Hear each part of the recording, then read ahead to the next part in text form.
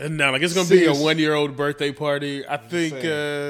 But your sister got a piñata. It's like, fam, like why are you? Who's gonna be swinging the piñata? I know it's gonna be us. We gonna be lined up like, let's go. Barry Bonds. No, you're gonna be blindfolded, so you're not gonna be able to see, right? Is that how piñata is, or you just swing it? I'll be inside because I think it is a blindfold. Yeah, it's blindfolded. Yeah. We didn't thought that far through, to be honest. I got a piñata stick in the car. What are you doing Why with do piñata you have stick? Oh my gosh! You need a piñata stick? I got one. Who has a piñata stick just in the tub? You need a piñata stick? I got one. That moment, like one day somebody gonna need a piñata stick. Stay ready. Hashtag stay ready. Because you never know when you're going to pull up to a party. Hey. It's a piñata. People are wondering, man, we forgot the piñata stick.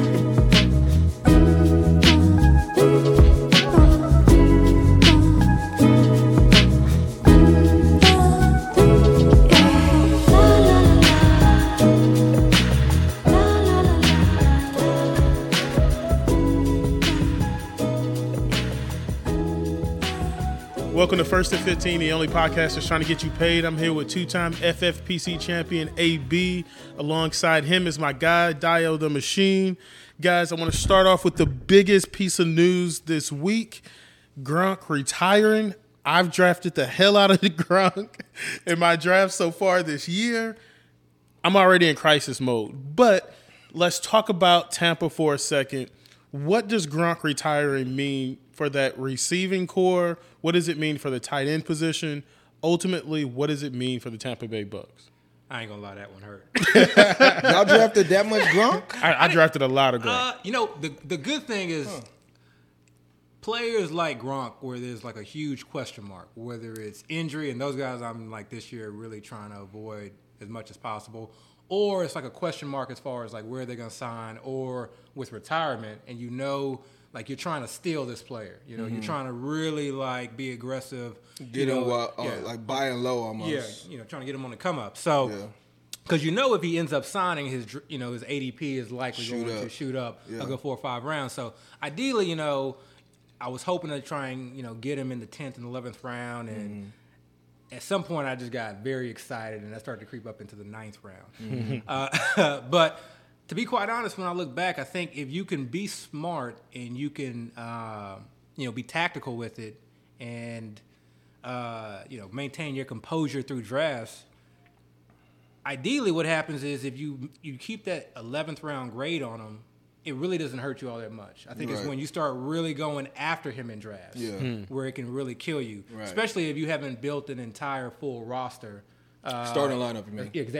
Starting lineup, it can really hurt. So almost like it's a person you don't want to just depend on. Yeah, exactly. So when I look at it like that, I would say I maybe had like 20% share, which is very significant. That's not bad. Yeah, it's not bad. It's not bad, but probably about 3/4 of those were like at a good cost. So in the end, I don't feel like it hurt me. But kind of getting to your main point, I still think there's a very reasonable, decent chance like that he plays this year. He comes back. Yeah, I mean, like even like game one, I think a lot of this, likely probably has to do with contract and money. We haven't heard any specifics on what they offered him. Both sides seem to be the Aaron Donald plan. Honestly, that's the Aaron Donald. Exactly. I think another player might have done it too. Yeah, that might be the new way of getting money. Yeah, and I can't recall who it was, but someone had posted. I think he made like $8 million last year. And who knows what they were offering him, but if they offered him something like that, seeing what these wide receivers are getting paid, and they gave him a 1-year deal if you really think about it, right? Exactly, it was 1 year. Or was he on a contract still? No, it was a 1-year deal. He's a free agent right now. He's a free agent, so I think likely, one, he doesn't want to just go play for anybody. Yeah. Ideally, so him retiring is a way of basically saying like, okay, I'm not just a free agent like looking to like sign up with any team. Because I really want to play with Brady, but I also don't want to take a discount. Like, I've given enough of a discount now. I can see that. Yeah. So, in the back of my mind, I think it's, this was a good time for me to draft Gronk in certain ways because I can't drop him, At least when it comes to FFPC, you can't drop him. Like, the waiver runs aren't going to be for about another couple of months. So, that gives us, a good amount of time to try and listen to the tea leaves, see if anything changes. And, I did a draft right before we came on air. Surprise. Per use. But I mean, 20th round came around, and I'm like, I'm thinking about it. I almost drafted Gronk, but I was like, you know what? Let me not do it. But yeah, so he went undrafted, and as he likely should. But I don't mind anyone, trying to take a stab at it, depending on how you approach tight end. So how much Gronk did you have? A lot. If you don't want to say, it's fine. Percentage-wise, probably 50%. Ooh, that's a lot. Ooh, yeah. It's not horrible. That's 50%? a lot. 50%. Yeah, it's a lot. It's a lot. So the thing with, and we had this discussion a long time ago with Gronk. Yeah. Remember the first time it's even the first time we even talked about him in general. But the process wasn't bad. Yeah, I get it, especially like the point you just made. Once he made a type of comment or whatever saying I'm back or I'm playing this year, he was going to start being drafted. Maybe it's what would you say, like the Ertz range? Goddard, maybe even higher. No. I think he would have been drafted around Schultz. Schultz. Yeah, per game he was like tight end. So his discount at the moment is like 5-6 rounds. Yeah. So I get the process was great. Yeah. My thing was, number one, definitely don't get high exposure because there's also the risk of, remember I was saying he could be a nothing. Yeah. And you're risking having a nothing, somebody you drafted in a round where you can get another player can be fairly good value for you. Yeah. I thought it was a risk that, you could take, but you didn't have to constantly take. The thing with Gronk, people might say, you were getting him late discount, whatever, but I feel like a lot of people were talking of Gronk. I don't think he was. Everyone he was creeping up a little bit. I don't think it was like something sneaky. I think it was just make a decision. Either but you want him or you don't. It was basically a nice player you could take after all. After everyone else that took the tight ends. Yeah. So everyone with the high ceiling. Yeah, too. yeah. It was like 11 tight ends off the board. Okay, now let me grab Gronk, and then I can get I can take a stab at some of these later guys. Right. Because there's that large tier of late round tight ends that we can make a case for a lot of guys. Now maybe you have your favorite. Maybe you're a Komet guy or an Njoku guy, but there a lot of those guys are kind of within the same tier, and they're somewhat dart throws. Right. That's why they're going that late. Right. So it's knowing that you can get one of those guys. Why not try and get this guy who likely, especially with Godwin being out, right? Who has already this built-in chemistry, right? Vacated targets, no Antonio Brown, no Godwin. This is a guy that looks, not only could be a threat in the red zone, but a threat receptions. Speaking of that, I have a few Logan Thomases. Yeah. And I have the same thing with Logan Thomas. And this is the thing, when we drafted Gronk, the first thing that we mentioned was that you have to understand the risk. Yeah. So if he decides to retire and not come back, you need to be okay with that. Okay? Yeah. So if you were okay drafting 50% and you're okay with him retiring and you can live with that? Man, Chris was not okay with that. I'm not okay with that because I told y'all in the chat who I had behind it. Yeah. But that's a lesson learned. And the other thing with that too is, I think you had made the idea, and I don't think you went heavy on it by any means, but you made the idea, the point that, okay, if I'm not going to be getting Gronk, I'm going to make the pivot and try and get Bray late. Yeah. And to some degree, I did that a little bit. I have, maybe about 10% shares of Bray. Oddly enough, I think a couple of them are on the Gronk teams. But he was a guy that I just felt like, I really like the idea of staying ready. So if Gronk retires, do I feel confident that Bray is the guy? Right. And I really do not. I really feel like they're just going to bring in any number of these free agents, Ebron or Rudolph, or just go with Kate Otten, but whatever. A lot of tight ends that are on the market right now that could be serviceable for the Bucks. Real quick, the point you just made about Bray when I first brought him up. Okay, again, we were having this discussion with Gronk, and I was like, man, why y'all taking Gronk, whatever. So I was like, man, forget Gronk. I'm going to go on the other side and say, let me just get Bray. Yeah. But then it was one day, I don't know if y'all remember when I put in the group chat, one day it just hit me. I was like, wait, why don't you take both of them? You could take Gronk with that great discount. Yeah. That, again, if he made the claim that I'm coming back, it's going to shoot up. Yeah. And then to hedge, just take Bray, because if Gronk doesn't become a thing, you got the guy that's going to be the immediate beneficiary. And hedge is a great word, because I don't want to do that every single time I take Gronk. Because believe it or not, when I'm in drafts right now, I feel like there are 25 players I want on my team in each round. So even when I'm there in the 20th, I'm struggling. I got a list full of 10 guys that I'm debating on who I'm going to take this time around. You mean tight ends? At every position. It's one reason why in the far majority of my drafts, I'm taking one quarterback. I literally drafted one quarterback, and that one quarterback was Justin Fields. Because there were so many players at other positions where I felt like I wanted to like lock in. I felt like quarterback is something, because I got, we'll talk about it later, but there's guys that are getting undrafted that I feel more than comfortable. Quarterbacks? Playing matchups with. So. All right. Real quick, so let me put on my conspiracy theory. Okay. Yeah. So I can't forget about when Gronk wanted to be released from the Patriots. And he talked about finagling his way to being able to get away from the Patriots to get to Tampa Bay. And so a large part of that thinks, you know what, Gronk would do something like this to either get a bigger contract or to not have to show up to training camp because he doesn't want to go to camp again. I think there's a chance it's both. It could be both. It could be both. When you reach a certain age, when you reach a certain age, you're not trying to be messing around with mini camp and training camp. Gronk can show up the week prior to the season and be ready. Yeah. I mean, what does he got to learn? Yeah. A few different plays. Here, you're either going to block or you're going to run a seam route. Right. Look, if you're in full retirement mode, you're not training with Brady in the offseason. I don't know the extent of these training, but like if you're in retirement mode, like we've seen these players after they retire. Like, they're not in peak physical shape. Especially him. Hell, we've seen some players who aren't retiring, but are like Leonard Fournette. Yeah. Like, and that kind of gets you to the other question as far as like, who do you see, kind of filling in if Gronk ends up staying retired? And I think you could make an argument for everybody. Mm-hmm. I mean, for Mike Evans, obviously, although I don't think there's a lot that he can move up.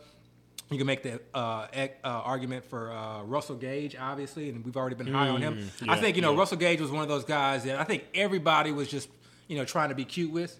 Like, let me try to get him at value. Let me try to get him at value. He was just slowly creeping his way up. When we all realize and believe he probably should be going in the 7th round, I think maybe 6th round, high, and eventually he'll get there. Like I think by the time we get to the main event, we get in August, you'll see him like as a staple in the 6th round, especially once people start realizing Chris Godwin is likely going to end up. As long as they don't bring in somebody else, that'll throw off everything. Yeah, but I think they paid him significant money. They did, and there's not a lot of people out there that I think they did. And I like him as a player. So you got him, and then we obviously talked about Bray, but I'm still thinking that maybe they're bringing in someone else. So I'm not trying to invest a lot of chips because if you draft Brait high right now, if you say I'm putting my chips on Brait, you got to be able to live with yourself if they bring in someone like an Ebron or who's the guy from Cook, like a Jared Cook.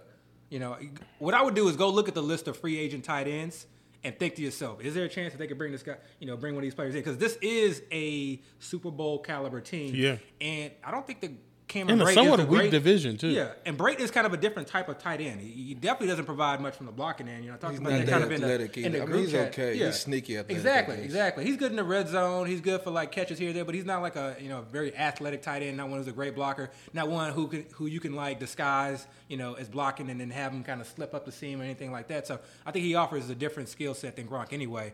But Leonard Fournette obviously. But then I'm not 100% trusting Leonard Fournette. So this could even. Dare I say it? Yes, I'm coming around. Could even benefit like somebody like a Rashad White. Because I'm looking at that backfield, and even if it's not, and I'm going to be tell him. Yeah. Look, I still don't believe in Rashad White. And I'm still thinking in the back of my mind that it may not even be Rashad White. It may be Gio Bernard. Who knows? Gio's still on the team. Gio's still on the team.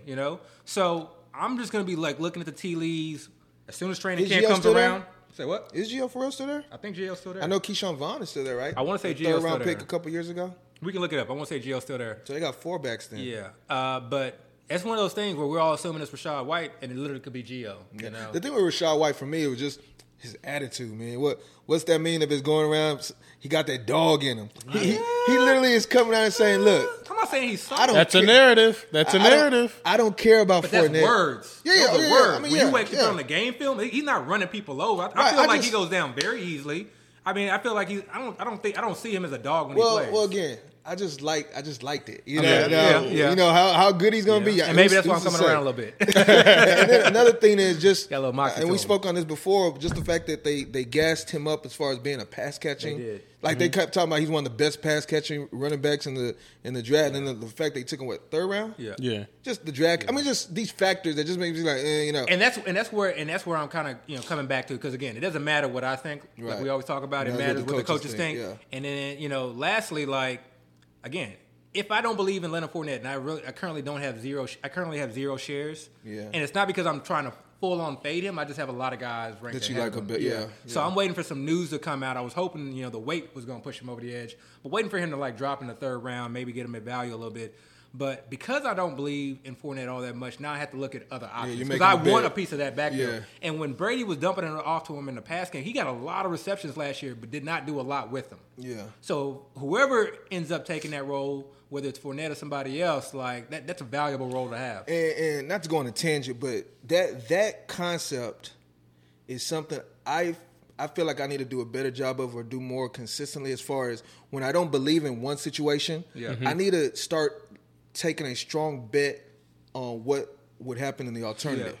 So like you're saying, if Fournette isn't going to be the guy, or say he gets injured or he loses, carries, then that's going to benefit somebody like White. So if I believe that about Fournette, I should be taking White. I mean, I should just try to do that more often. Otherwise, it's a lose-lose situation. Right. If you if you're going to completely fade one player, then and then not take, someone else who you're not benefiting whatsoever. You're not benefiting at all. And if that player goes off, you completely missed out. You missed out, yeah. So, but just to add on to the players that you mentioned, the rookie Cade Otton. I don't even know. Talk a little bit about him because I mean, there's not really much to say. Yeah. I don't know if it's Otton or Oten or whatever. It's Otton. I think it's Otton, but came from University of Washington Huskies. So here's the thing: he was drafted by the Patriots, the Buccaneers, in the 4th round, but they didn't have. It was the first pick in the 4th round. They didn't initially have that pick. They traded. I want to say with the Jags, right? They traded with the Jags to start day 3 of the NFL draft to get that pick, to specifically pick him up. To me, to some extent, that's kind of significant, right? Yeah. Mm-hmm. Like you're literally saying, "Hey, we really, really want this guy. We're going to trade all the way up in the very beginning of the draft to pick him." Maybe they knew there was a good chance Gronk was going to go. Yeah. And O.J. Howard was gone too as well. And Howard was already gone by that point.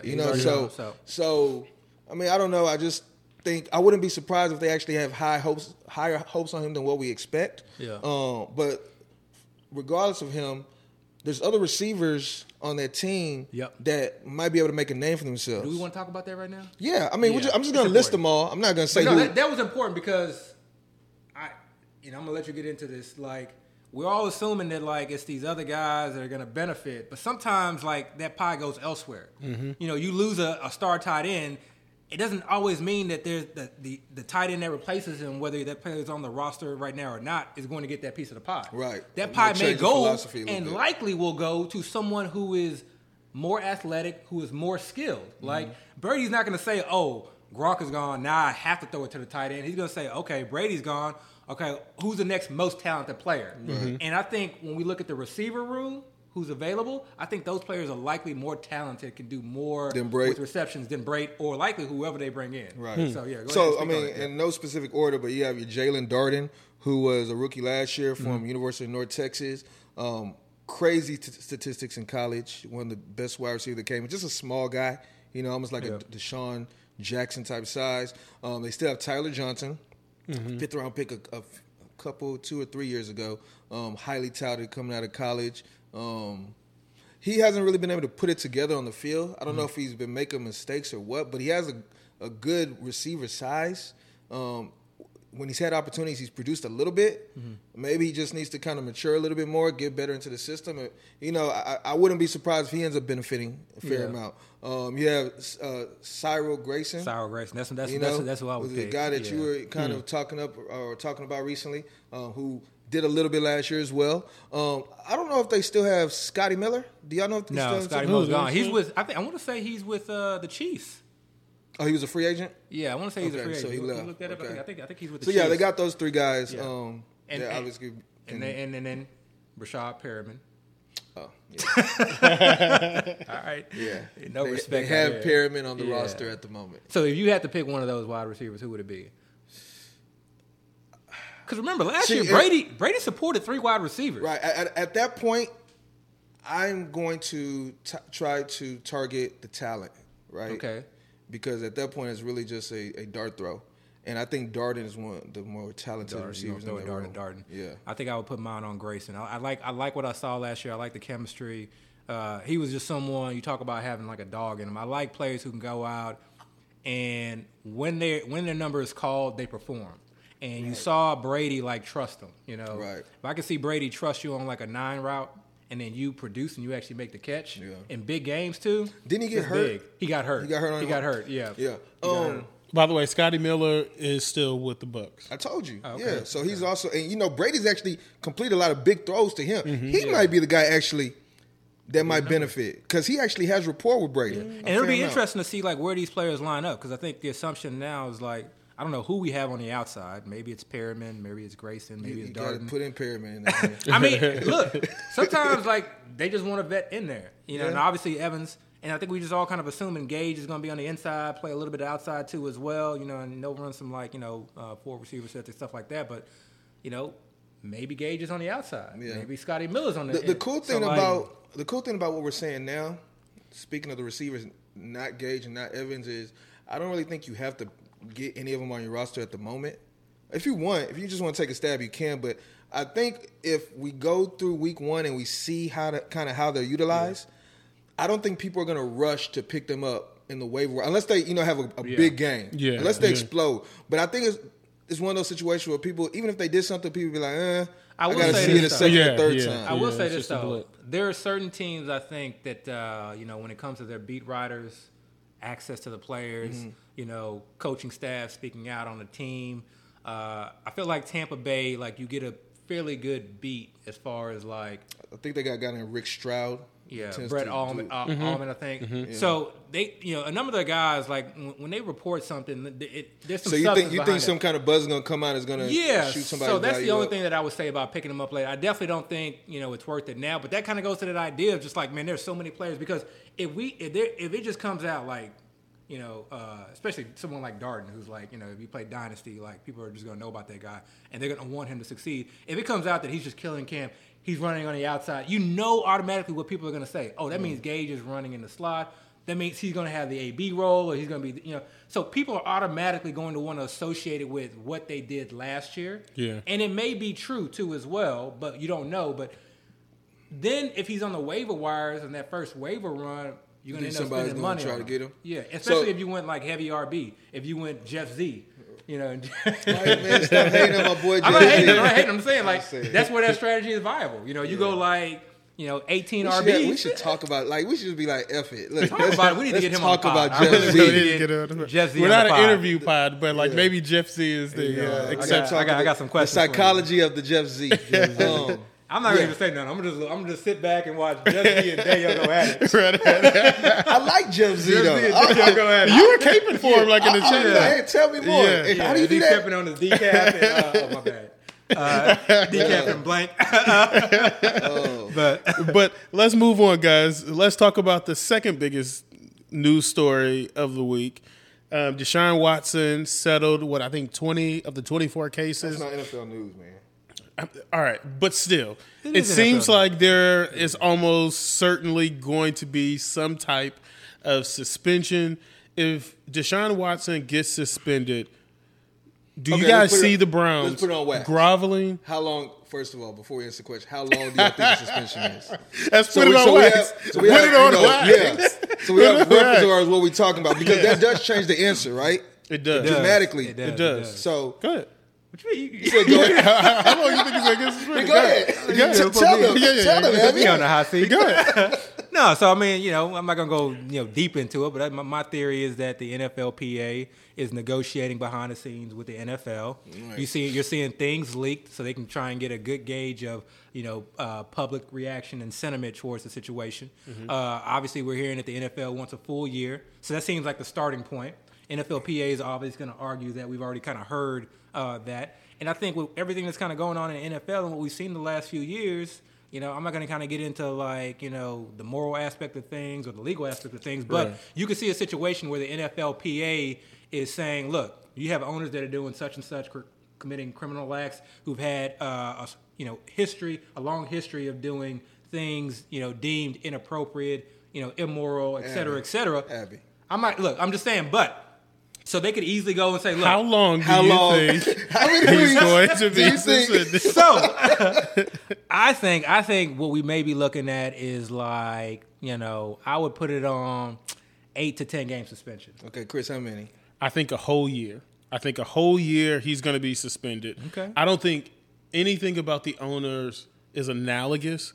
First of all, you can't suspend owners for games unless you tell them not to show up. You can fine them. You can suspend them from coming to the stadium. Well, they did make Snyder relinquish control of the team. Remember, his wife was running the team for it. I think she's still running the team. I think he's still not quite there yet. And so that was part of what we talked about. Wait, y'all acting like politicians. What? The question was how many games? I said a whole year. 8 to 10. I think a year as well. Yeah. So now that we said that, now the question that you were asking, because that matters. Oh, yeah. So if he's gone for an entire year, let's just assume that I'm right in this case. And most likely I am right. But let's assume that I'm right in this case. He's suspended for a whole year. Typical lawyer leading the audience. Yeah, exactly. Let's assume Your Honor, make note that he's leading the audience. He's suspended for a year. Do you think that the Browns gravel back to Baker? Which I hope that they do. I think we mention Baker every single episode. This man is in love with Baker. You love yourself some Baker. Which is so odd because he hates Mac Jones. I don't get it. Mac Jones sucks. But listen. That's true. I didn't think about that. Or do you think that they roll with Brissett? And what does that mean for Amari Cooper, who is really the only weapon that they have in their I think you corps? really need to sit down and think to yourself, okay, as I'm drafting these players, yes, there's a fair chance that because even if he's out 8 to 10 games, I mean that's basically your regular season right there. Yeah. So just assume that like you don't have him, for the season, and the players that are on the Cleveland Browns don't have Deshaun Watson for a season. Mm-hmm. And for right now, I think there's no way that Baker Mayfield ends up in Cleveland. So I'm not even that's not even because a question. of pride? That relationship is just so far split. Like it would not make sense for them to go back and have him, play for that team again. I think you need to sit down and understand, or think to yourself, okay, Brissett is the starting quarterback, and say it out loud. Mm-hmm. Because right now it's just kind of in the wind. No, really. Say it out loud. Because when you click on the button to draft Amari Cooper, are you doing so really thinking that Brissett's going to be the Brissett is the quarterback? Right, because if so, are you really drafting him in the 5th round? Or the going 4th round? He goes in the 4th round in some grades. Yeah. Okay? Yeah. And I'm not saying that he can't produce there, but I'm saying, when I say it out loud, that makes me not want to click on that button in the 4th round. Yeah. Not the 5th round. So you're fading maybe Amari 6th right round. now. I'll take him in the 6th round. Do you have any shares? I had shares early on, and then once I sort of kind of started, coming to grips with this idea that Watson may be suspended for an extended period of time, I held off. So I actually don't have a lot of shares at all. So I got my shares, but that's also when I was getting Mike Williams in the 6th round. So we talk about players moving up and board, and you always bring up the idea that it's not necessarily that everybody's moving up. It's just people being replaced. People being replaced. Somebody's going higher, that means somebody else is going lower. Yeah. So remember that when you're drafting a month from now and thinking, oh man, Russell Gage was in the 9th, 10th round. Then, well, guess what? Somebody who was going in the 6th and 7th round, somebody like a Traylon Burks or London, those guys are going super early. I guarantee we're gonna see those guys starting to fall. Same thing with the Sky Moore. We're gonna see his ADP starting to fly. So it's just people rearranging. But so when it comes to Amari Cooper, I'm holding off on him. But the thing about the Cleveland Browns is they still have a great offensive line. Mm-hmm. Okay, I think the target tree is going to be very, very narrow, or the target distribution is going to be very narrow. I think Njoku is actually going to play a big. Do you know who the receivers they have are? For me, the only players that I really care about are Bell and Cooper, and then I know they have Donovan Peoples-Jones. Theoretically, he could be an option, but I just think his skill set for what Brissett is going to be able to do is not. When I hear people talk about Donovan Peoples-Jones, just the people he I guess teammates or trainers or whatever, they talk about him if he just kind of just figures it out mentally, he can be a beast. That's what it seems like too. With Watson, I would love to take stabs at him. But with the Brissett, I feel like Brissett is going to be someone who's 100% a game manager. He's going to keep things simple. And I think he's going to lock in on his first read. Yeah, and to me, that first read is going to be Amari Cooper. I guess I was thinking dynasty-wise. Yeah. Dynasty-wise, he may be somebody to go after. But I think Bell being a slot receiver makes it easier too. It's a guy that I think that Brissett would lean on as well. They also have the rookie from last year, Anthony Schwartz, who I think they drafted in the 2nd. Yeah. He was the fastest guy in the draft last year. Yeah, but I do see them really heavily leaning on the run. That's one major reason why we may not see Kareem Hunt getting traded. Because it may be just Chubb, Hunt, mixing a little Dearness, and just some safe passes. Because that defense to me is elite. Talk about defenses that I target. I don't even say that. It is. The defenses that I target, Cleveland Brown. I love their start to the schedule, but that defense is elite. Yeah. And they got a good O-line. So if Brissett can kind of keep them above water in the first 10 games, when Watson comes back, they may potentially be a playoff team. Yeah, so for me with Amari, I don't have any shares of Amari. Yeah. I don't even want to say I'm just full out fading him. Mm-hmm. I think it's one of those situations where he's going, the other receivers around him, I kind of prefer. Yeah. You know?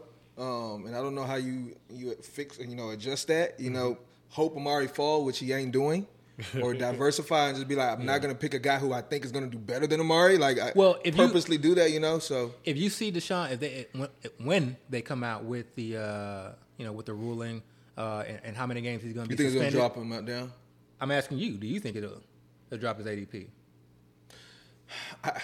I want to say no because I think everybody assumes Watson's going to be suspended to some extent, especially because he's not even being drafted, Watson. That's true. Yeah. I mean, some drafts he's being drafted. But most 19th people, round, 18th round. Yeah, most people he's just dropping. Like, and he's at the top of the queue, so it's not like you're forgetting about him. Right. He's right there in your face. So, that's true. The thing with me with Amari though is, and again, this is not why I'm fading him, but I think people when they value Amari, they look at the situation more than they actually look at the player and the skill set and talent. There's been several occasions in the past that Amari has disappeared in games. Oh yeah, absolutely. Just totally been like where are you? Yeah. And then there's other games where he had this crazy game. Remember that game last year where he came in hurt and then he scored like 2-3 touchdowns, just like crazy. And it's like with Amari, I don't want to say he's boom or bust, but he's almost this guy you just really can't trust. Now, he's going to be the number one receiver for the Browns, so, he's going to most likely have the opportunity. But at the same time, he's now going to be playing in the snow, during those money weeks. Does that affect him a little bit? Because before he's playing with the Raiders and he's playing in Cowboy Stadium. I don't know. That's a good point. I have no problem with Amari as far as him as a draft pick, and I wouldn't mind having him on my team. But at the moment, I don't. He needs to be like a fourth receiver. Second flex type player. I think right now if you're drafting him, you're drafting him as your wide receiver 2, or if you decide to go wide receiver early or wide receiver 3. I'm not excited about that. But to diversify, probably just talking it through now, probably should do it. I think you can wait because I think you are going to see him drop start a little to fall to like the mid 6s because there's gonna be everything that you just mentioned. Yeah. You know how. This is going to be like the worst time with Twitter, by the way. Worst time with Twitter. There's going to be no news, and then everyone's going to be coming out with all these hot takes. But there are some good things that kind of come out as far as, like, stats. And I think people are going to start dropping stats like that, like, the idea of him being boom bust. With especially when the Watson suspension. Because as soon as the Watson suspension hits and it becomes, fact. Yeah. Now people are going to go in on the analysis. I think right now people have just been kind of holding off, watching from afar. Yeah. And I think it is say it out loud. Brissett. Jacoby Brissett is a starting quarterback. I think initially it is going to be a knee-jerk reaction, though. Yeah. I think the day it's announced, that's probably the day I should get in the draft just to see. Yeah. Mm-hmm. Or maybe the day after and just kind of try to get a little share of Amari.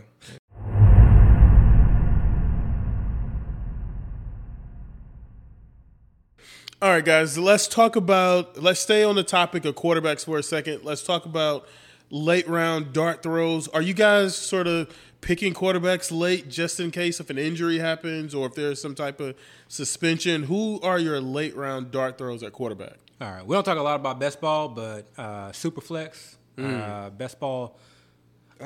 We getting into some Superflex.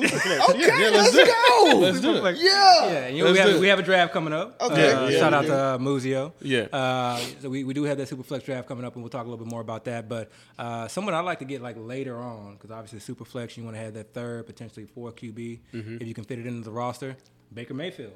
Okay. So best ball, Baker Mayfield. Really? But in real drafts and redrafts, my strategy for the most part is to really try to limit the amount of QBs that I get. So if I'm, fortunate enough to kind of get a deal on that, top 2 tier, Kyler, Lamar, Hurts, that's it.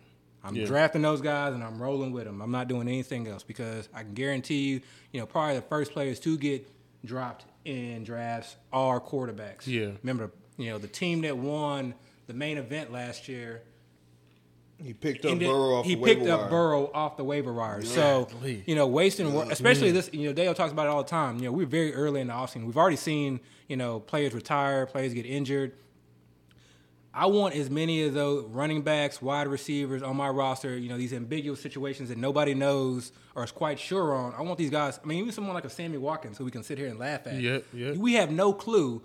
Come August, we could find out that he literally is truly the number one wide receiver and may put up 1,000+ yards and double-digit TDs. So I want those guys on my roster, and then I'll figure out the quarterback situation. So if I miss out on that tier, okay, it's deep. Okay. Yeah.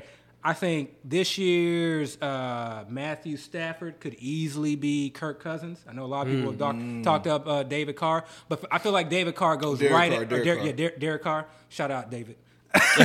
Sorry about that O-line, but yeah. So a lot of people talk off Carr, so I think people are well aware of him. But I feel like he goes a little bit closer to Dak than I would like. So I don't feel like I'm getting a huge steal. I'd rather just get Dak than get Carr because I think the upside. Yeah, I think the upside with Dak is there. You've seen it. The only thing that Dak was missing, last year, is running. Yeah, so you think a year off that surgery. He's talked about it. His head coach has talked about it, about kind of incorporating that. And I think when you lose the offensive weapons, I think we always, again, we start thinking, we lose this wide receiver, then all the targets are going to go to this wide receiver. Some of that's just going to be taken up by maybe Tony Pollard or just by Dak's legs. He's going to say, you know what? I'm a year removed from the injury. I feel healthy. I feel good. And they were elite offense last year by the numbers, but let me incorporate some of that running. So we may see that, and we may see his touchdown returns. All it takes for a guy to vaunt up, I think, to that top 5 QB range, top 7, where it's a huge value if you get him in the later rounds, is 5+ rushing TDs. To me, that does it. So I like to look at players that can do that. So yeah, that's why I'm not really going with Carr because of how close he is to Dak. But Kirk Cousins, I really do think could be this year's Matthew Stafford. And it's not just because O'Connell, the OC, coming over. I really think that them just opening up the offense a little bit more, getting out of the Stone Ages, which is what they call it, getting Dalvin Cook, getting Irv Smith back. Yeah, I think Kirk Cousins in the right schemed offense is someone who could just even just dink his way to productivity.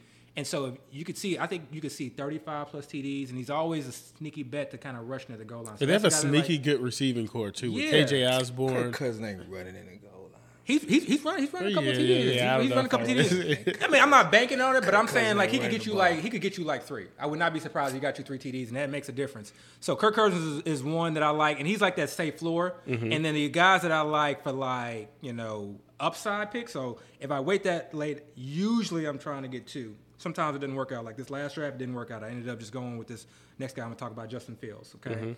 When we talk about the Bears offense, we'll talk about new head coach, new offensive coordinator, okay? Regardless of what we thought about that offense in the past last year, whether you agree or think it was a terrible offense, to me it was just not the right offense for Fields. To me, that offense was not schemed towards his strengths. And this year, I think they're going to be incorporating a lot more RPO, some design runs, and they're going to incorporate aspects of his game. Who's the OC there? Luke Getsy? Getsy, yeah. Getsy? Yeah. Packers, Mississippi State. Quarterback coach, right? Yep. Packers. He's the quarterback coach for the Packers? Okay. Yeah, and so not that he made Rodgers, obviously, but you remember there was a time where Rodgers, we were all down on Rodgers because he had an off year. And so he came in, you can say that he had at least something to do with it. And Rodgers seems to and they had a very close relationship, apparently, from what I'm hearing. And then he was also with Mississippi State. And so you may not, realize it, but apparently the Packers ran a lot of RPO. And at Mississippi State, they ran some RPO too. So we don't know what his scheme is necessarily going to be, but at least his influences, you can see some RPO. And I love that for a quarterback like him. And that, to me, their offensive line right now is probably one of the lower ranked ones in the league. So adding in some misdirection, and I think they use a lot of pre-snap motion. To me, that's helpful. RPOs, actual play-action passes, design runs, slows the defense down. And they have some decent running backs. We talked about their running backs from Montgomery to Herbert and Ebner. Ebner. Tristan Ebner. Yeah. So to me, there's something there. They could shock. And then when it comes to their wide receiver corp, okay, we already know about Mooney that I'm really high on. Komet coming into his second year. He could really kind of take off this year. And then I think everyone just looks at their receiving corps like, oh, it's just garbage. When, there may be some players there, Maybe. There may be some players there enough to get him there. But for me, it's really just his legs. Yeah. And then the last guy, I don't need to say much more, Daniel Jones. I just dropped the mic right there. And pick it back up and put it back on the mic stand and walk off the stage. Daniel Jones. No, for me, so actually my guy was going to be Kirk Cousins, so he straight up stole. I'm not going to say he stole it, but he just took my guy. Yeah. So I'm just going to throw out a whole bunch of other guys that you can consider. And by the way, I want to start off by saying this. When I draft my teams, I try not to draft more than one quarterback. I literally am I'm going to get one guy, and that's the guy. If that ain't the guy, I'm going to drop him and find somebody else off the waiver wire. I don't really want to go through a season with two quarterbacks and then either playing the matchups or having one guy that's my consistent starter and this other guy who might be okay, but he's just taking over a bench spot. I don't like wasting bench spots, especially with something like FFPC, because all those spots can be valuable. Yeah. So I'd rather get one. Now, I will say if I take a quarterback late, somebody I'm not totally convinced on, I might take another one just to kind of figure that situation out. Once I figure it out, move on, But yeah, so anyway, as far as my sleeper quarterbacks, again, I like Kirk Cousins, but since you took him, I do think Tua is very interesting. I think people should talk more about Tua. Why? Because all his weapons people are, I don't want to say high on, but they respect. Yep. Right. Yep. Let's talk about the top two is Tyreek Hill and Waddle. Yep. These are two guys going in the top 3.5 rounds in draft. Okay, we'll just say 4. Top 4 in drafts, Tyreek Hill and Waddle are gone. Yeah. So those are his 2 top receivers. Yeah. On top of that, his tight end, Gesicki, I'm not saying he's a top tight end, but he's still somebody people will be like, I'll take him. People, I'm sure, have got Gesicki as their top tight end on their roster right now. Absolutely. Right? Yeah. Gesicki's not being drafted as people's tight end too. Maybe, but a lot of teams are probably taking him as their tight end 1. Yeah. And then on top of that, his running back, Chase Edmonds, is getting gassed up a little bit now. Who I like personally. I don't know how y'all feel about it. Absolutely. But so you have 4 offensive pieces surrounding him. Don't forget. I mean, this is fantasy football. All he has to do is put the ball in their hand. And you didn't even mention Cedric Wilson either. And I forgot about him. Yeah. Who they gave a good contract to, by the way. And we saw him, with the Cowboys. Yeah. So all he has to do is put the ball in these guys' hands, which he can do. Exactly. He's accurate. They do all the razzle dazzle, get in the end zone. Guess what? He gets the same points. He gets the same points, right? He's bringing in a head coach that was the OC. I don't even know if he was he OC at the 49ers last year? Maybe not, but he played a big role in their offense. Yeah. They're bringing that guy in, you know. So I just think right now when you draft Tua, you're literally drafting him with the assumption he's not going to be good at all. Yeah. It's almost like you draft him at his floor, probably below his floor, honestly. Oh, yeah, absolutely. You know? Absolutely. So drafting him is nothing but profit, right? Other guys, I actually do like Derek Carr. Yeah. I think there's a chance the Raiders might pass a whole bunch this year. Like, I think they might just say, forget it. We pay Adams all this money. I think they're going to eventually pay Waller soon before the season starts. We paid Renfro. Like, let's go. Yeah. Like, we just going to shoot out time period. Then they brought Josh McDaniels. I don't know what to make of that. Josh McDaniels has been the type of OC that I've seen him be a pass-heavy coach, and I've also seen him be a run-heavy coach. It's like he seems the type that just kind of, whatever his personnel is, that's an offensive coordinator, exactly. He plays, he's going to scheme the offense based off his player personnel. So, and I think Vegas, I think they're ready to just get that respect, you know? And the best part about them is the division that they play in. Yeah. You have to love that division. Yeah. You know, that's probably the first thing that really got me on the Mike Williams. Yeah. You know, I just wanted to target players that are in that division. And so, I can't be mad at that pick. So, Zach Wilson, though? That was gonna be my next guy, but I'll let you talk about him. So I'll skip to my 4th guy. So I can't bring up Daniel Jones, but y'all can mention Zach Wilson. Hey, come on now, really? Yeah, because we haven't seen enough Zach Wilson to necessarily. We know Daniel Jones. We know Daniel Jones. Yeah. And my 4th guy was gonna actually be, and it's kind of it's disgusting to even say it, but I think Ryan Tannehill. And the only reason I think Ryan Tannehill because he actually does have the legs. We've seen him run a fair amount. You just literally just said all you need is 5 rushing touchdowns, and that makes the quarterback. Ryan Tannehill can give you 5 rushing touchdowns. And here's the thing with Ryan Tannehill. I feel like this whole offseason, especially with the way the last season ended for them, he might have this chip on his shoulder. Number one, I mean, he said he went through counseling or something. Yeah, that tells me that a guy. No, I mean, all I'm saying is he took it real hard. He did. He probably might have been harping on it. And then on top of that, they drafted a quarterback who now everybody's probably questioning him. Hey, you going to help out Malik Willis? Yeah. He might just have this in him that's like, you know what? Forget it. This is my last year with the Titans. I'm about to go out with the bang. Yeah. And again, he can run. Possible. I'm just saying. It just wouldn't surprise me. Somebody you can just take a flyer on. But I'll let you talk about Zach Williams because I actually do like Zach Wilson as well myself. No, like I just think that like he has that gunslinger mentality. I like Elijah Moore. They still have Corey Davis that's there. Braxton Berrios. Like I think they have a decent receiving. I'm not going to mention Garrett Wilson and Garrett Wilson. They drafted the Garrett Wilson. They have a pretty good receiving core that's there. Why not? Zach Wilson. And on top of that, they have the OC for the Niners 2 years ago. Mm-hmm. Wilson, he was injured a fair amount last year, so we'll give him that. He was young. He's a rookie. In New York. Yeah, maybe he just need to work his way through. The thing about Wilson is there's still a chance he can be a thing. Right. He has all the weapons around him. They helped him out in the running game. Yep. So now if Breece Hall is what people expect him to be, it's going to free up a little bit, especially if they play a little bit of play action. Yeah. And we were saying it last year. He has that arm. He has that flick of the wrist type throw. Almost Aaron Rodgers-ish. I think my issue with Wilson is going to be, I think he's going to be like hard to rely on. Yeah, I agree. Yeah. Because I don't necessarily know that he runs enough. Like that's why, like, if I'm targeting a guy that late, at least the guys that run can kind of give you a little bit of a floor. Right.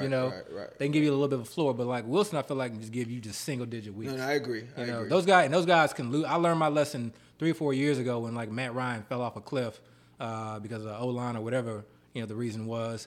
And there was just weeks that it was like I just had this like monster team, but he just destroyed that team. Yeah. And I couldn't figure out when to start him. So in that vein, who is a quarterback that's super late right now that runs to any extent? Can y'all think of anybody? Justin Fields. Justin Fields is probably the latest. Trevor Lawrence, I'm not a believer in, but you could argue that maybe he runs a little bit. Runs a little bit. I don't think he runs enough. They didn't scheme any runs for him last year, but they got a new coach this year. So Ritter. You think he's gonna take that Desmond job? Ritter? You think he's? Because if you don't take that job, we're just wasting time discussing. This ain't dynasty. Yeah. No, so you think he's gonna take that job? I think there's a fair chance because I just don't. Mariota, like, what has he done? Right. I was thinking about this the other day. I was like, because I think we were on we talked about Mariota and like, okay, how he gets surprised because he's definitely a running quarterback. Yeah, we didn't mention Mariota. Yeah, but when you think about it, like, he's just been a backup for how many years? Just 2. Okay, for 2 years, and he lost his job. Yeah, he did. So this would be his like first time. To Tannehill, by the way, but yeah. I digress. Exactly, he lost it to Tannehill. Yeah. So I think there's not a zero chance that Desmond Ritter could like win that job, and he's someone who could provide running. But the reason why I don't want to say Ritter is because, I mean, he's not somebody you're drafting, right? No, you even consider, right? I'm talking about somebody that you could potentially draft that runs, and I think we mentioned him already. Mariota, Fields. To me, though, this is a good thing about quarterbacks. They rarely get buzzed in the offseason to the point where it just significantly shifts their ADP compared to the rest of the field. Everybody's pretty like much if you hear that like Ritter's having a good camp and then he wins the battle, are you really going to still be drafting him? Mm-hmm. No. Mm-hmm. So I like guys like that because I can take that, week 1 speculation, add him before the week 1 games, see how he plays. If he doesn't play well, drop him. Yeah. He's one of those guys that you can do that with if you're running with a quarterback that you don't have a lot of confidence in. Yeah, I got you. So I got you. So you could include him on the list, but otherwise there's not too many. Yeah, I think I actually mentioned the guy.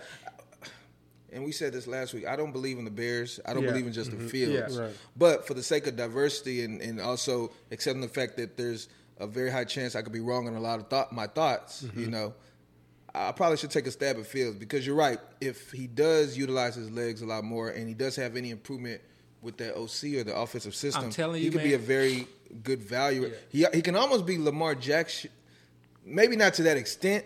Yeah. But you remember how Lamar Jackson, his MVP year, how people were taking him super late? Yeah. People didn't really think he was a thing. And then he actually had the great season. And it's like, how do we not see this kind of being a thing? And this is the thing, too. Like, we have a new, I think we have a new GM, new head coach, new offense coordinator. They didn't draft Justin Fields. Okay, so they don't really have like strong ties to Fields. Yeah. So for them, I feel like they need to figure out like if this is a guy. If he's a guy. So let's create an offense for him to see if he can be the guy. See if he can, do what he was able to do at the collegiate level and transfer that to the, to the NFL professional level. Right. So I think they're going to give him the tools. They'll give him the reins. He's coming in this offseason. And by all accounts, they talk about him as like a guy who's really trying to take the reins, trying to be a leader. He's like, all the cliche things you hear, first one in, first one out. And even though you may not put a lot of weight, I'd rather hear that than like, than not hear it. Right, I got you. He's coming in out of shape and stuff like that. Yeah, I got you.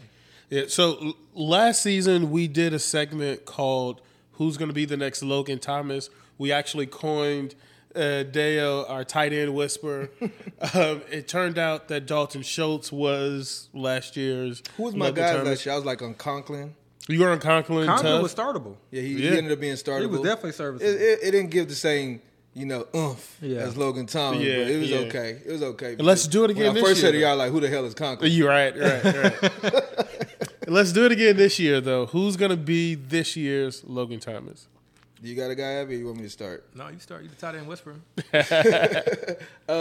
It's really not somebody that's coming out the blue. I think it's somebody who people kind of want to disrespect because of what they've seen in the past, but I think his circumstance is very good right now. And several guys, of course, and I haven't really tied it down or really sat back and really thought about it, but I do like Hayden Hurst a lot. And he's going so late. He's almost maybe even going undrafted at times. Yeah. But if you look at Hayden Hurst, the fact that those games CJ Uzuma had last year, where he had this crazy stat line. Yeah. I think that was. I think that's something that position or that role is something that we're underestimating, because they actually used him a lot. Now he didn't score touchdowns all the time, but he was always involved in the passing game. They got rid of Azuma. They actually signed Hurst with a fairly good contract. And, I don't want to talk about Buzz too much, but from everything we've heard, he's actually having that rapport with Burrow. The guy's going super duper late. I wouldn't be surprised if we're thinking Burrow's going to be as good as he is. He's going to be able to support two top-end wide receivers. And I'm not saying he could support two top-end wide receivers in the tight end. What I'm really saying is if y'all think Burrow is that dude, then we can't ignore that there's a chance Hayden Hurst can benefit from there. Yeah. Again, he's somebody you can take super duper late. He's an option. I do also like Gerald Everett a lot. Talent-wise, he has a skill set to run the ball. He's actually had carries in the past. He was a high draft pick. I think he was a second-round pick for the Rams. Yeah. And we're attaching ourselves to Herbert. These are guys that you can get super duper late. At the end of the season, it wouldn't be surprised to me if they had this monster season that, again, it's really about opportunity and who they're attached to. Burrow and Herbert, definitely I can see them kind of supporting a very high-end tight end. Yeah.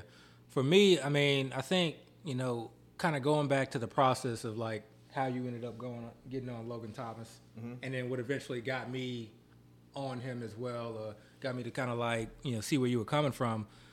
I think you have to kind of, like, define, like, how we got there, or, like, discuss kind of how we got there. I think we talked about last year, right? Yeah, and so I think, some of the guys I think you discussed are, like, good late-end targets for, like, tight end premium.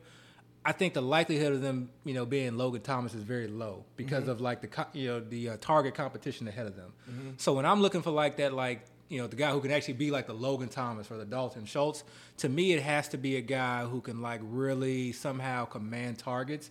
And I think it's going to be a situation that we just, like, in the end of the year, like, and be like, man, didn't see that coming. It's usually those types of situations, right? Right. Either the offense, strongly incorporates the tight end, or B, like, the tight end is, like, the more talented. The more talented of the receiving groups. Right. And then experience comes into that too as well. So who are you seeing? So, kind of starting from the bottom and working my way up. I'm really starting to come around to Njoku. Okay. Wow. Yeah, I'm really starting to come, and we haven't seen anything as far as, like, what he's capable of. We know he's an athletic freak, okay? Like, we know that for a fact. But if we look at this Browns team, I like that. Yeah. Pick actually. What tight end is like better set up for a breakout? You just bashed and became the Amari Cooper hater. No, I'm joking. But what I'm saying is like Amari Cooper is not this like elite tight end, wide receiver one who's just going to demand 160, 170 targets, right? Right. So, okay, we have that. We have a rookie wide receiver. As excited as we want to get about, rookies, he's still a rookie wide receiver. And then we have Donovan Peoples-Jones, who's really, number one, has just been a deep threat, has not really shown much. Right. But then, bringing the fact that they just re-signed Njoku, and they gave him a very... Top 5 money. Very significant contract. Top 5 tight end money. You lose... Crazy. You lose Austin Hooper. Yeah. And he's this tight end that can, like, do it all. Right. So he can be on the field basically as an every down player, and they essentially paid him as such. Yeah, they have to use him because they paid him, honestly. So what is stopping Stefanski from saying, you know what, let's get him involved in the offense? Yeah. And if it's schemed that way where he's the first or second read, and we see and hear that, to me, Brissett is the guy that's going to be looking at someone like that. Say it, Chris. Jacoby Brissett. Jacoby Brissett. To me, he's the type of quarterback, when you're in the red zone, he's going to be looking to a player like that. Yeah. So that to me let's the guy think. that can break out. So that's one. Was Brissett with the Dolphins last year? Yeah. Was that when Gesicki was having that little streak where he was doing real well? I got to go back. I don't know about real well. Because if that's the case, there was a little streak where Gesicki was like being a top 12 tight end. And I want to say he was getting Waddle involved quite a bit. But the offense both was that good. Yeah, I got to go back and look at that film. No, that'll just strengthen your case a lot. Actually, I'm gonna go look at that. So Njoku is one, and he goes late. I like Njoku. I really like that choice. The next for me is Cole Kmet for a lot of the same reasons. He's going high though. He's going like top 12. Yeah, but this is a make it break it year for him. But this is like 11th, 12th round.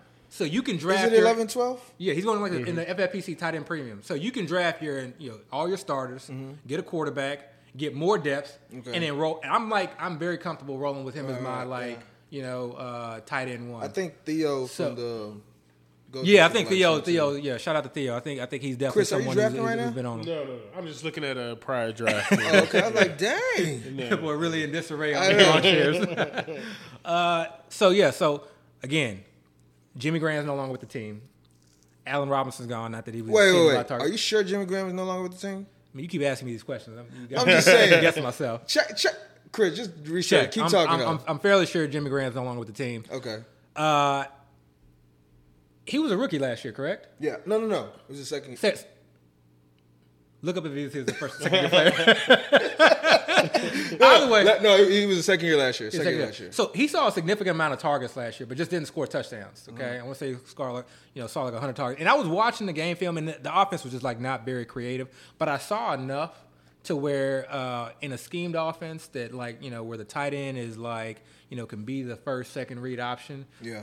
He's someone that has the potential. Again, we don't know what this offense is going to be, so that's why you have to kind of keep that, in mind. Yeah. So, and again, you look at the other targets. There's no one really there that you see that's going to say, "Oh, this guy's going to command target." Like who's going to be there? Who's going to be behind Darnell Mooney as far as leading them in targets? Yeah. So like that option again. He's someone who can play who can be on the field, almost for the entire game, and then. Really, the guy that I'm going after the most is Zach Ertz for the most part. So, I love. He's not late either, though. He's not late, but he's early. Yeah. Yeah, but ideally, like that, when I can't get Zach Ertz, then I go. You go to the other guys. Yeah, all right. So Jimmy Graham is no longer with Chicago, and Kmet was drafted in 2020, second round. Yeah, that's his third year this year. So it's going to be his third year. You keep saying I don't want it to disrespect first of all, the guy you used to like, Velus Jones for the Bears. I still like him. Yeah. Byron Pringle's there as well. Yeah. So I don't know who else they got. But what I'm saying is the situation is unknown right now. Yeah, I agree.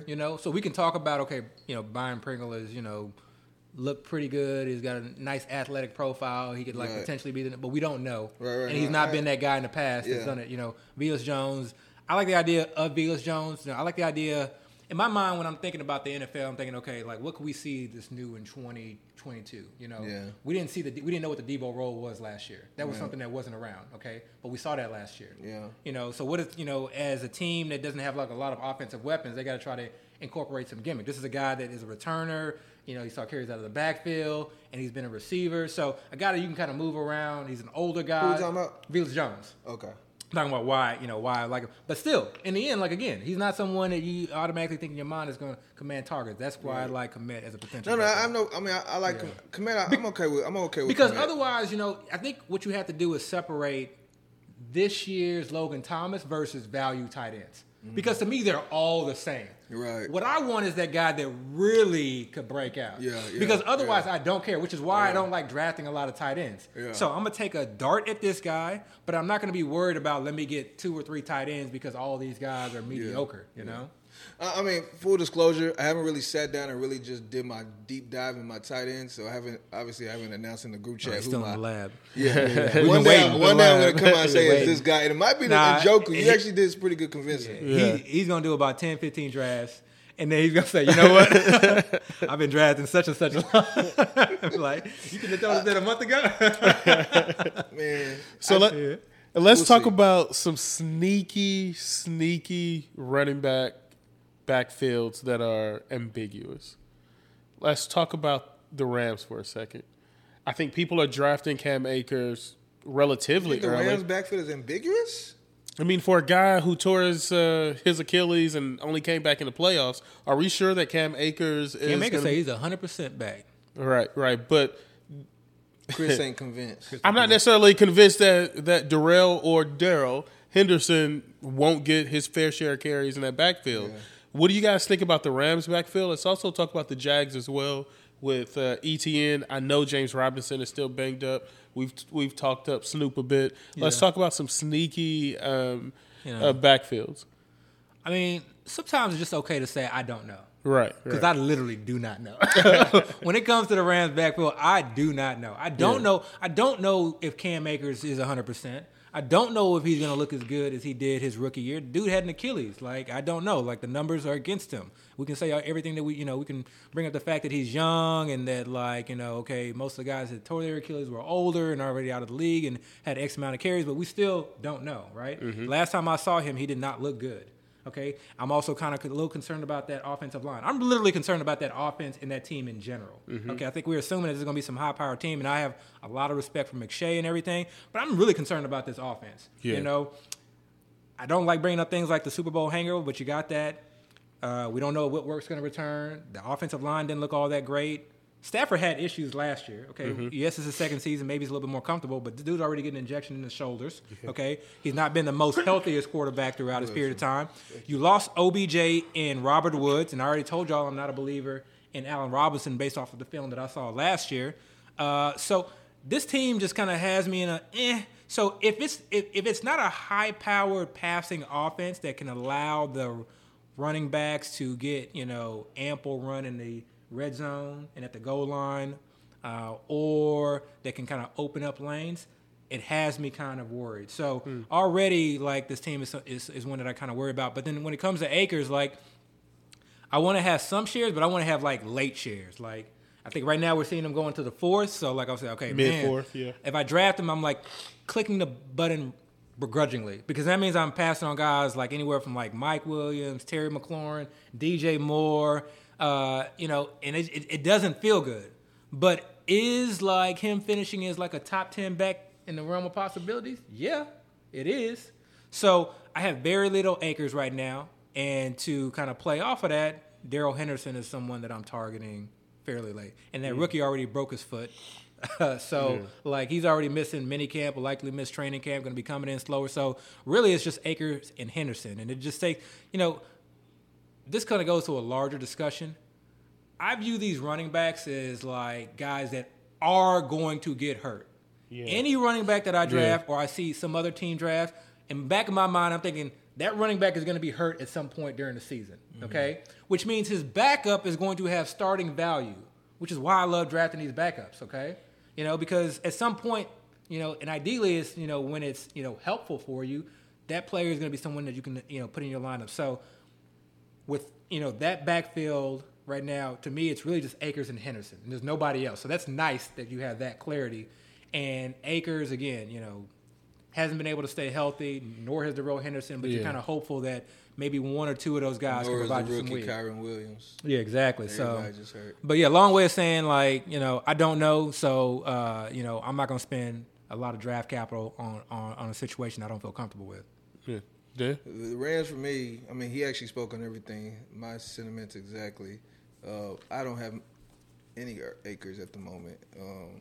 I'm just scared of the injury. And I'm just being a sissy about it, honestly, because it's been, a year now, and from all reports, it seems like he's healthy. He, running with no setbacks or anything like that, so I shouldn't be that way. But I've been burnt by injury just so much, and, historically, they've always said Achilles for running backs is almost like a death sentence. Now, even if it ain't a death sentence for Akers, my mind won't let me ignore the possibility that he lost some burst. Yeah.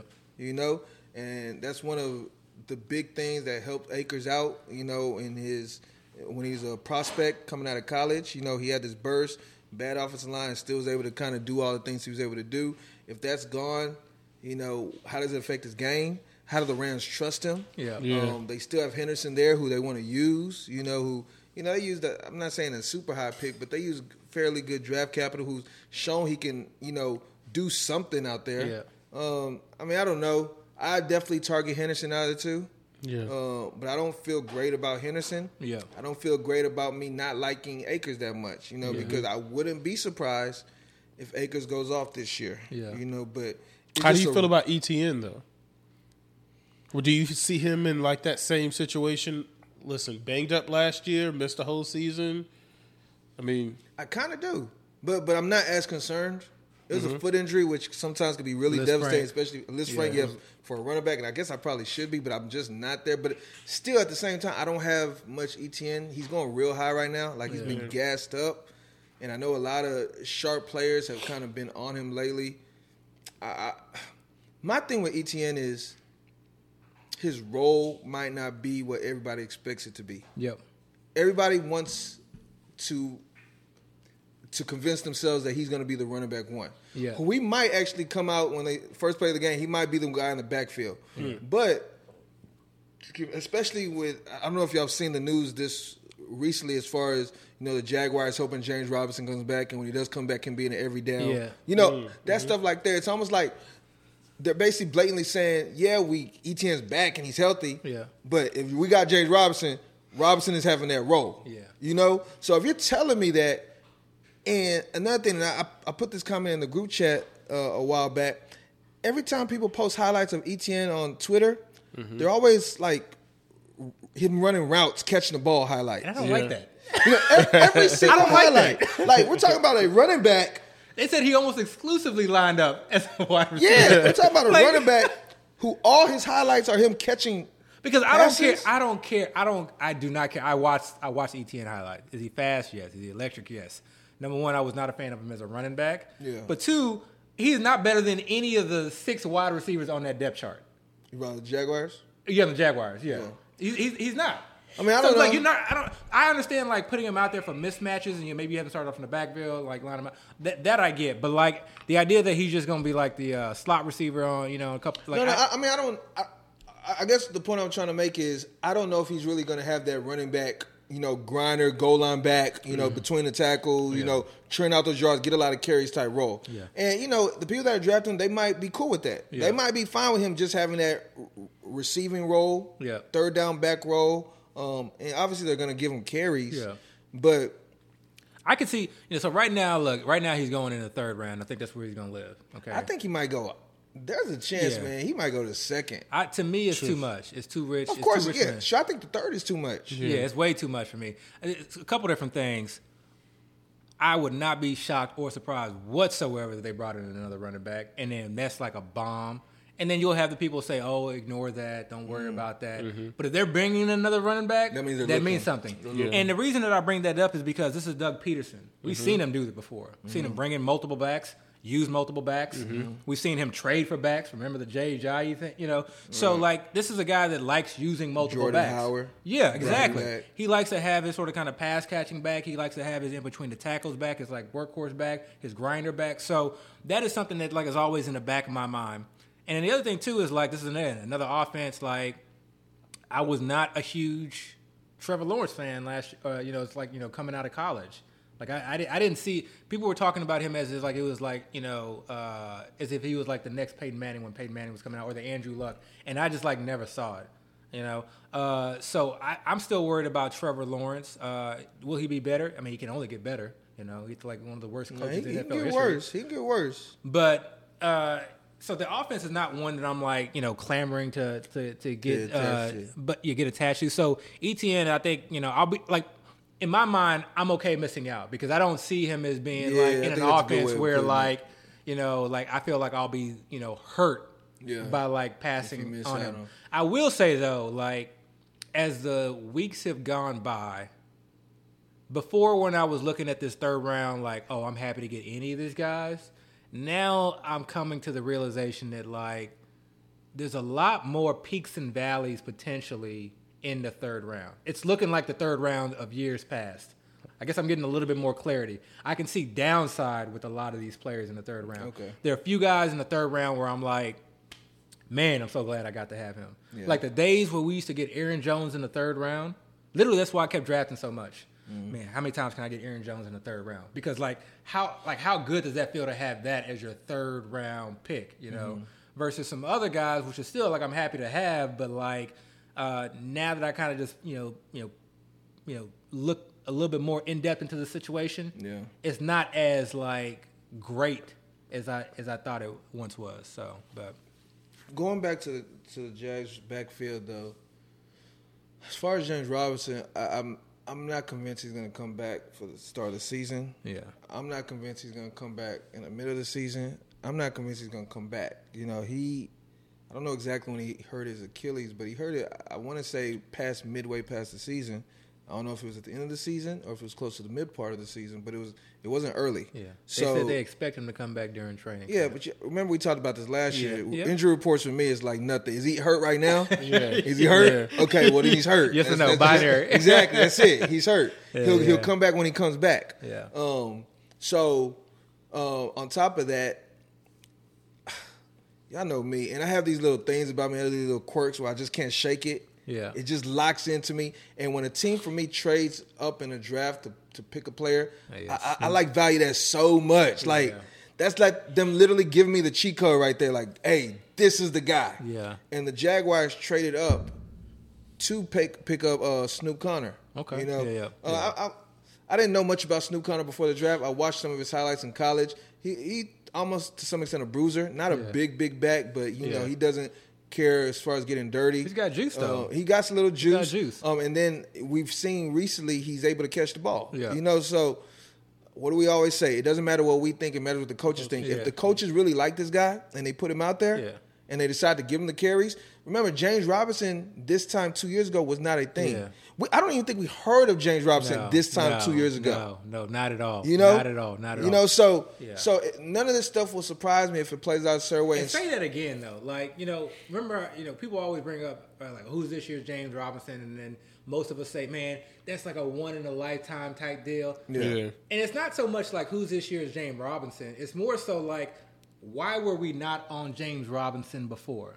Yeah. So, like, when I look at a situation like this again, like, and if you're someone who believes in ETN's talent, you believe he can kind of run in between the tackles, like, by all means, like, that's probably a situation that you should be attacking. Yeah. Like, you should be drafting him in the third round. Yeah. You should get as much shares as you can. That's kind of how I felt about DeAndre Swift, maybe for different reasons, but that's why I was attacking him so much last year. So, but if you don't feel that way, then you really need to be looking at the alternative options. And I'm in 100% agreement with you because I have 0 shares of James Robinson. But yeah, I've been like trying to scoop up some Snoop. I still think they're going to bring someone else in, but when I watch the tape, as far as what I see on like can translate to an NFL level from a running standpoint, to me Snoop seems like the first and second down back, potentially the goal line back. Yeah. You know, how valuable that is in this offense, I don't know. Right. But it's going to hold some value, especially if he's going undrafted in these 20-man leagues. And just to put it out there, I've been a big fan of Etienne. Even when he was in college, I was a big fan. I still am a big fan of Etienne as far as a talent standpoint. It's the role I'm not quite sure about at the moment. You know? Like, I'm just saying, every highlight, I have not seen him once lined up as a tailback in the backfield. Yeah. Taking a handoff, or even like running a route out the backfield. It's like everything I'm seeing is him lined up, running a route. Yeah. I mean, he's doing great. And the coaching staff basically said, look, we're trying, and again, he's coming off an injury, so who knows? That's like, another thing. Like, we don't know what they were trying to plan on doing. Maybe they didn't want him taking the handoff. Maybe that's like not part of their install. We don't, it's, it's mini camp. So we need to talk to Carlos. Should we totally trust that foot injury now? I always think about this. I'm like, he was young. It happened during practice in the offseason. No, it happened in the preseason game. I actually saw it live. Oh, it did? Yeah, I want to say it was. But he's young. It was the second or third preseason game. It's like a mid-foot list frame? I mean, I don't know. Yes. I'm asking. That seems serious, man. A list frame. He's a running back that hurt his foot. Yeah. I mean, we should definitely ask Carlos about that. I definitely feel like there's been enough talk about or concern about him not being as effective, or being 100% back that first year. Yeah, and I don't really want to get into the whole getting a guy 1 year too early. Like, I'd rather get him 1 year too late. In this situation when they're young. Let me see when you got it, and then I'll jump on. But I don't want to be left holding the bag later. Like, damn, I hate the feeling of when everything's all said and done, being like, damn, I should have known better. I should have saw this. Like, I hate that. Because, damn, it's like I was being stupid or I was ignoring things that were blatant in front of my face. Yeah. And he might be fine, but at the same time, if he ends up being hurt or every week in practice, he's questionable the first Monday and Tuesday, and then maybe get a full practice on Wednesday, I'm going to be mad at myself. Like, damn. Yeah. Just a new regime. I mean, it's a new regime. Like, they don't owe him anything. They don't owe him nothing. Yeah. They don't owe him anything.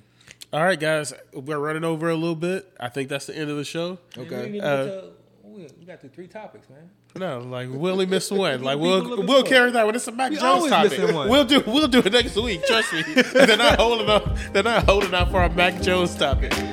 But that's all that we have this week, guys. Please like, rate, subscribe.